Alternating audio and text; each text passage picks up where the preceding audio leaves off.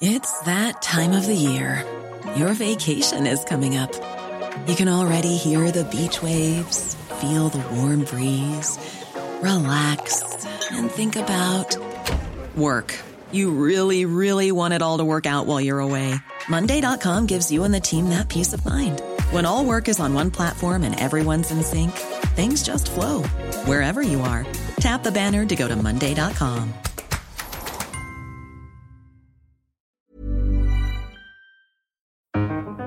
Hello, and welcome to the Rachman Review.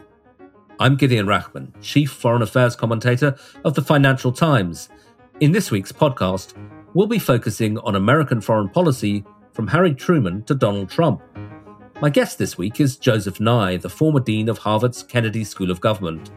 For decades, he's been one of the most influential scholars studying US foreign policy, and he's particularly associated with the idea of soft power, the power of persuasion and attraction, rather than brute force.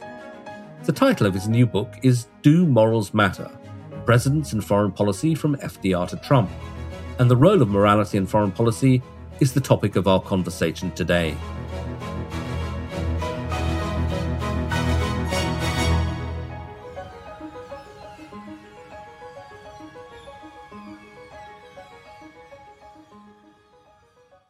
There's no doubt that many American presidents have used highly moralistic language when talking about America's role in the world. Here's John F. Kennedy at his inaugural address in 1961. Let every nation know, whether it wishes us well or ill, that we shall pay any price, bear any burden, meet any hardship, support any friend, oppose any foe, to assure the survival and the success of liberty. Critics of US foreign policy have often argued that this kind of language is hypocritical and that the reality of America's engagement with the world is often much more brutal. By the end of the 1960s, demonstrations against the Vietnam War were taking place all over the world.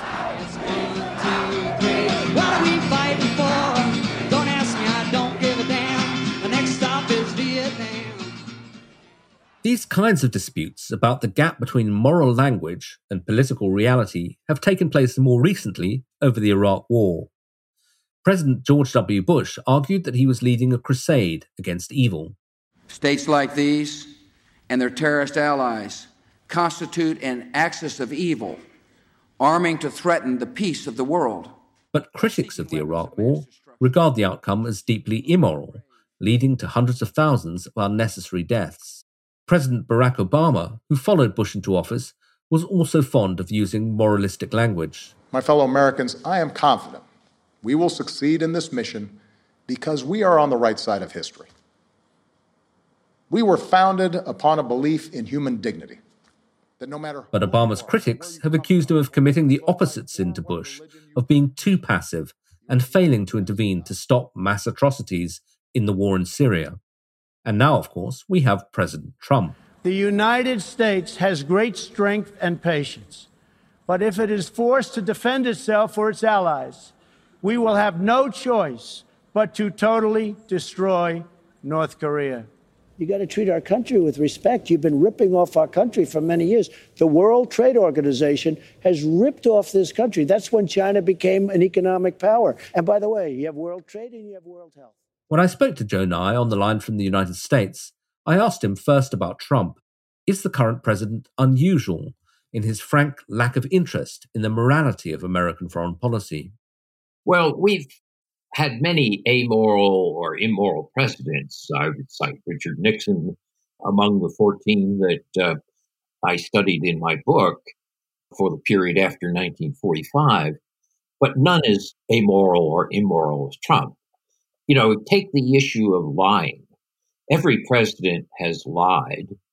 Franklin Roosevelt lied. But there's a big difference between the amount of lying that Trump does.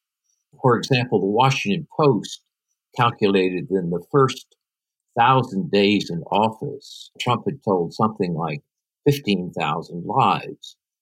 The trouble with that is it debases the currency, destroys the sense of trust. So while he's not unique in lying, He is unique in the extent to which he lies.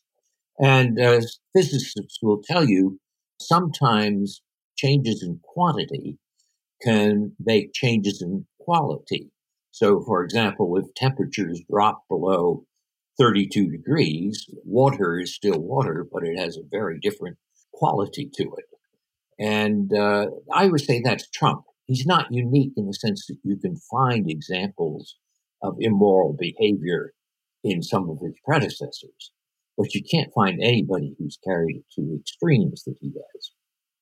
And it also strikes me that presentationally, he's, I think, very unusual, maybe unique, in the sense that he doesn't attempt to argue that the United States is a moral actor and a more moral actor than other countries. There was that famous incident where somebody, I think, said to him on television, but hasn't Putin killed a lot of people? And he said, yeah, but let me tell you, we've killed a lot of people as well.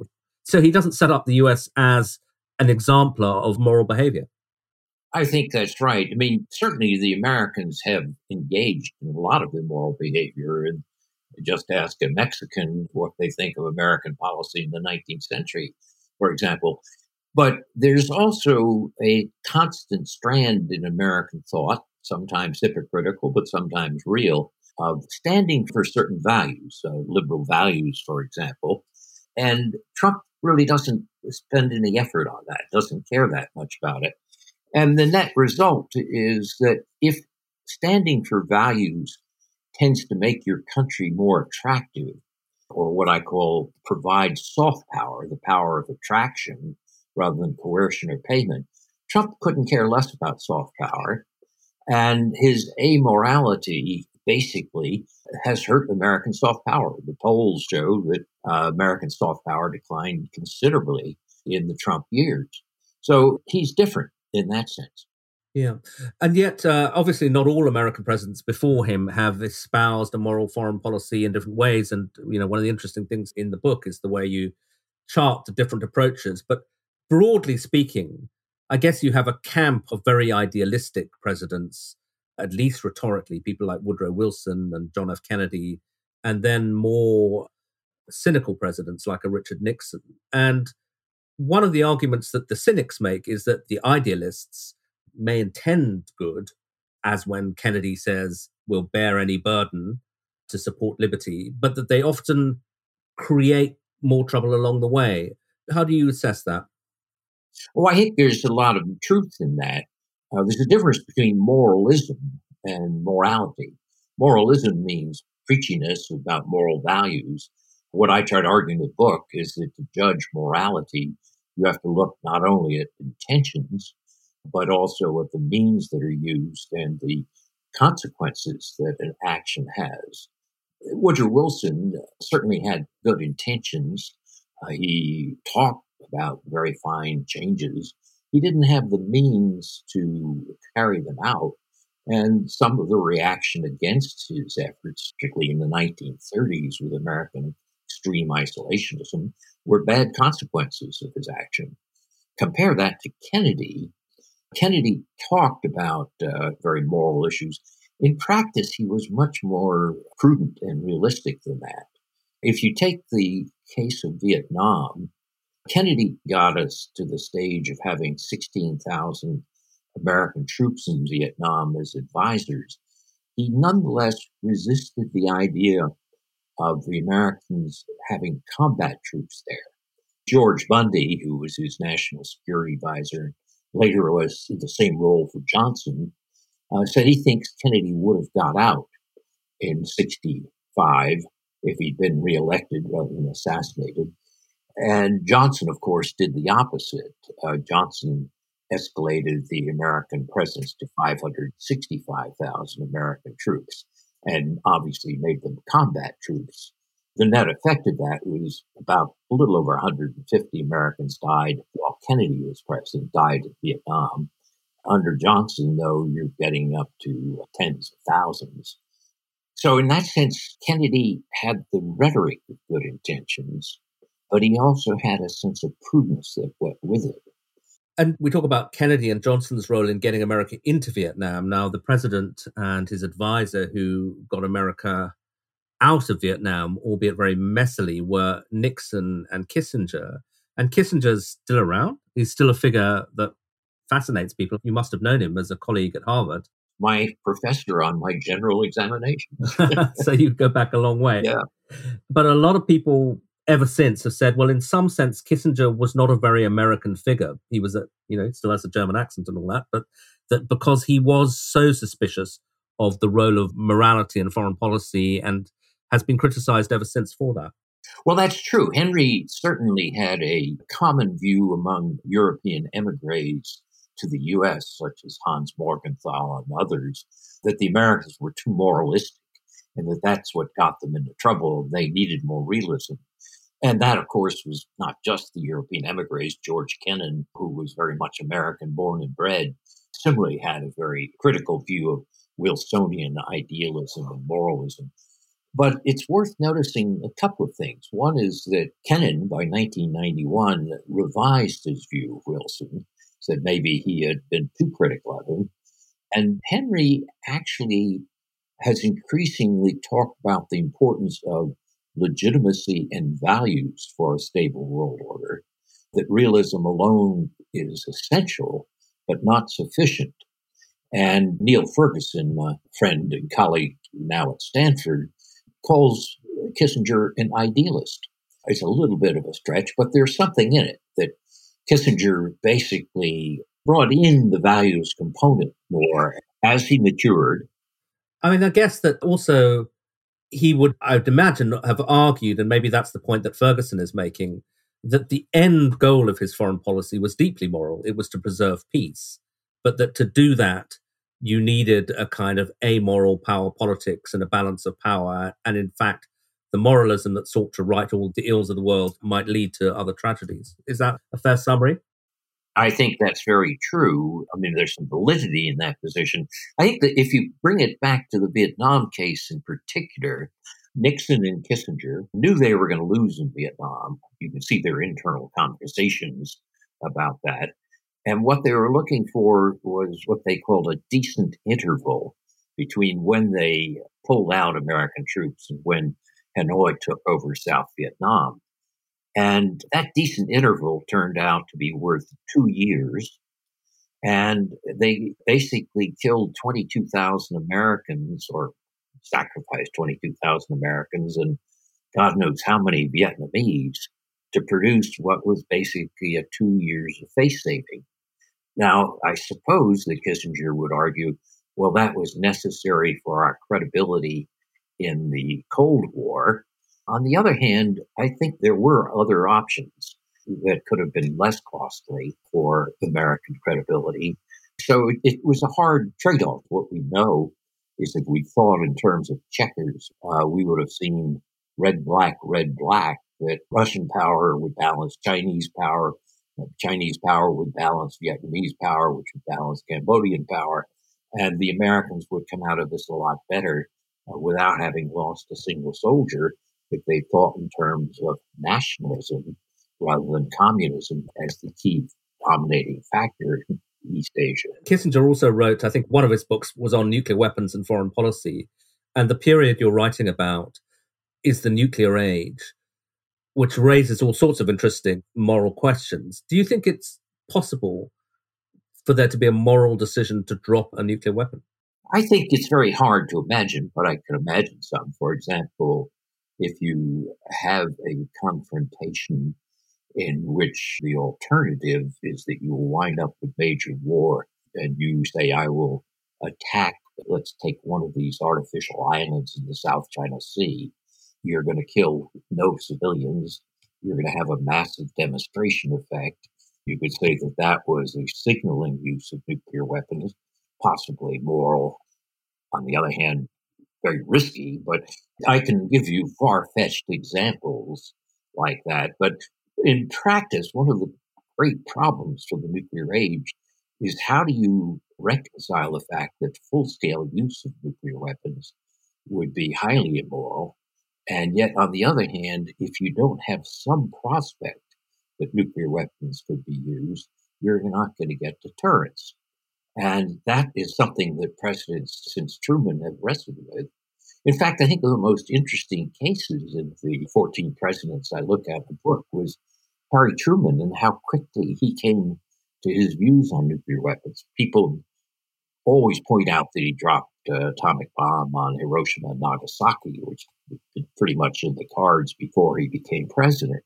They don't remember that there was a third bomb, and that when the military asked him about it, he said, no, we're not going to kill that many more women and children. And even more important, 5 years later, when he was losing the Korean War, General MacArthur came to him and said, if you allow me to drop 25 to 40 atomic bombs on Chinese cities, I can win this for you. Alternatively, it's going to destroy your presidency and be a stalemate. And Truman said, no, we're not going to kill that many more women and children. So Truman, when people say the moral views of a president don't matter, I mean, imagine if Truman had made that decision differently, and that instead of a nuclear taboo today, we wound up with nuclear weapons being treated as normal warfighting weapons. It'd be a very different looking world. So the cynics who say morals don't matter have got to answer that one. What about the overlap between personal and political morality, which I guess could bring us up to Bill Clinton, who was attacked, indeed impeached, for having an affair with an intern with Monica Lewinsky? Many of his supporters said, well, you know, what he does in his private life has no bearing on his conduct as president. What do you think of that argument? Well, it's fascinating because it's a very American story. I mean, I remember talking to a French friend at the time when at Mitterrand's funeral, not only his wife, but his mistress and illegitimate daughter appeared at the grave. None of my French friends thought that was odd, the least. In the United States, there's a much more puritanical attitude toward sexual behavior. I think the question is, when does the personal behavior, in this case, sexual transgressions, which otherwise can remain between the president and his wife, when does that affect his political role? And they can affect it in two ways: by distraction, by opening security dangers, and by setting an example which is deleterious to the presidency. I think the complaint about Clinton was the argument that he lied in the process of trying to defend himself. That was one of the key features in the impeachment. But it's also worth noting that after he came through the impeachment trial, his popularity returned fairly quickly. Fascinating to compare that with John F. Kennedy, who lived in an earlier age where the press was more respectful. Kennedy actually did some things which were very bad for security, such as entertaining in the White House the mistress of the boss of the mob, or bringing into the White House for sexual pleasures an East German spy. So in some ways, Kennedy took greater risks. Some of them probably had greater security implications, but he lived in an age where the press was more tolerant. Coming close up to date, what do you make of Obama? I mean, one of my favorite quotes about him, unfortunately I can't remember who said it, was that it was said of Obama, I think he's a realist, but he feels bad about it. In other words, he was a sort of Kissingerian in his sense about needing to accommodate yourself to power, but he was clearly uncomfortable with that. I think there's a lot of truth in that. Sometimes, if you look at Obama's statements and talk to people who work close with him, the president he probably admired most was George H.W. Bush, the first Bush. And the senior Bush was a man who was devoted to duty, was not very flamboyant in style. He said himself he didn't do the vision thing, but he combined certain ideals with prudence, and the net effect was a combination which worked very effectively. After all, he ended the Cold War with Germany united inside NATO and not a shot being fired. And in the Gulf War, he had the sense to stop and not get into Baghdad and try to rule Baghdad. Obama admired this. He kept good relations with Scowcroft, who was, of course, Bush's national security advisor. And I think in that sense, he was part realist and part idealist.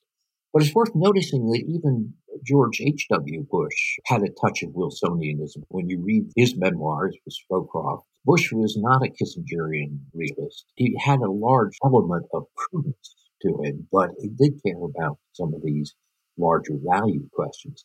I think Obama admired that, but he got a hand dealt to him, which was pretty hard to apply that. First, he had the great economic crisis, 2008, 2009. And then he had the so-called Arab Spring revolutions of 2011, which dealt in problems like Egypt and Libya and Syria, and there were no easy answers to any of those. So I think Obama wanted to have it both ways. He wanted to bend the arc of history in the direction of ideals, but he also was trying to follow the first Bush in terms of prudence. Okay, to finish then, let's come back to the present day. You've made famous this concept of soft power, and you obviously think it's a very important component of America's power in the world. Given your belief that Trump is squandering this particular asset, how much is at stake in the coming presidential election? Do you think if Trump were to win a second term, that the world's image of the United States would be permanently changed? I think it has already been changed, but I think that it's still recoverable. Remember, in 1970, during the Vietnam War, people were marching through the streets throughout the world opposing the United States government's policies. What's interesting, though, is that they were not singing the Communist Internationale. They were singing Martin Luther King's We Shall Overcome, which illustrates that a lot of America's soft power, the ability to get what you want through attraction rather than coercion or payment, comes from our civil society, from the nature of who we are as a people and how we organize ourselves.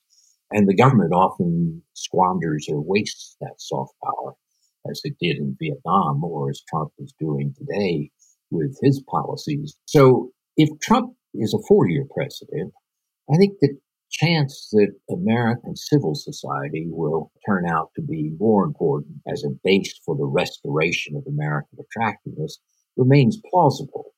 If Trump's an 8-year president, it's going to be hard because he keeps on doing things which essentially are undercutting the attractiveness of the country. So I do think this election is going to be an important one. I don't think it's necessarily impossible for the United States to recover, but I think you've already seen a fair amount of damage. I mean, the COVID-19 crisis has shown an abysmal failure of leadership in the United States. First, Trump turned to denial, and then we turned to blaming others, now trying to shift blame.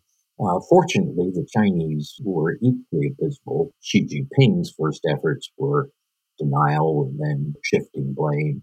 But imagine that Trump had had the vision of a Franklin Roosevelt or Harry Truman or Dwight Eisenhower and called an emergency session of the Security Council or of the G20 and had announced a major new fund to help poor countries cope with the COVID crisis where they lacked the infrastructure to do so. And it appealed to this out of humanitarianism and out of self-interest, a little bit like a Marshall Plan. It's good for us, but it's good for them as well. American soft power would be enormously strengthened by this. On the other hand, I can't imagine Trump doing it. And that's a good example in the current crisis of why morals matter. Okay, well, we'll have to leave it there for now, but thank you very much indeed to you, Joe Nye. That was Professor Joseph Nye, ending this edition of the Rachman Review. And if you could spare a few moments, we'd love to hear from you about what you think about the show and how it can improve. We're running a survey, which you can find at ft.com/Rachman survey. You might also like to subscribe to the FT's Coronavirus Business Update, which is a level-headed expert email briefing on how the pandemic's affecting global markets, business and workplaces. Visit ft.com/Rachman Review COVID to sign up for free access for 30 days. And please join us again next week. You can find us in all the usual podcast apps.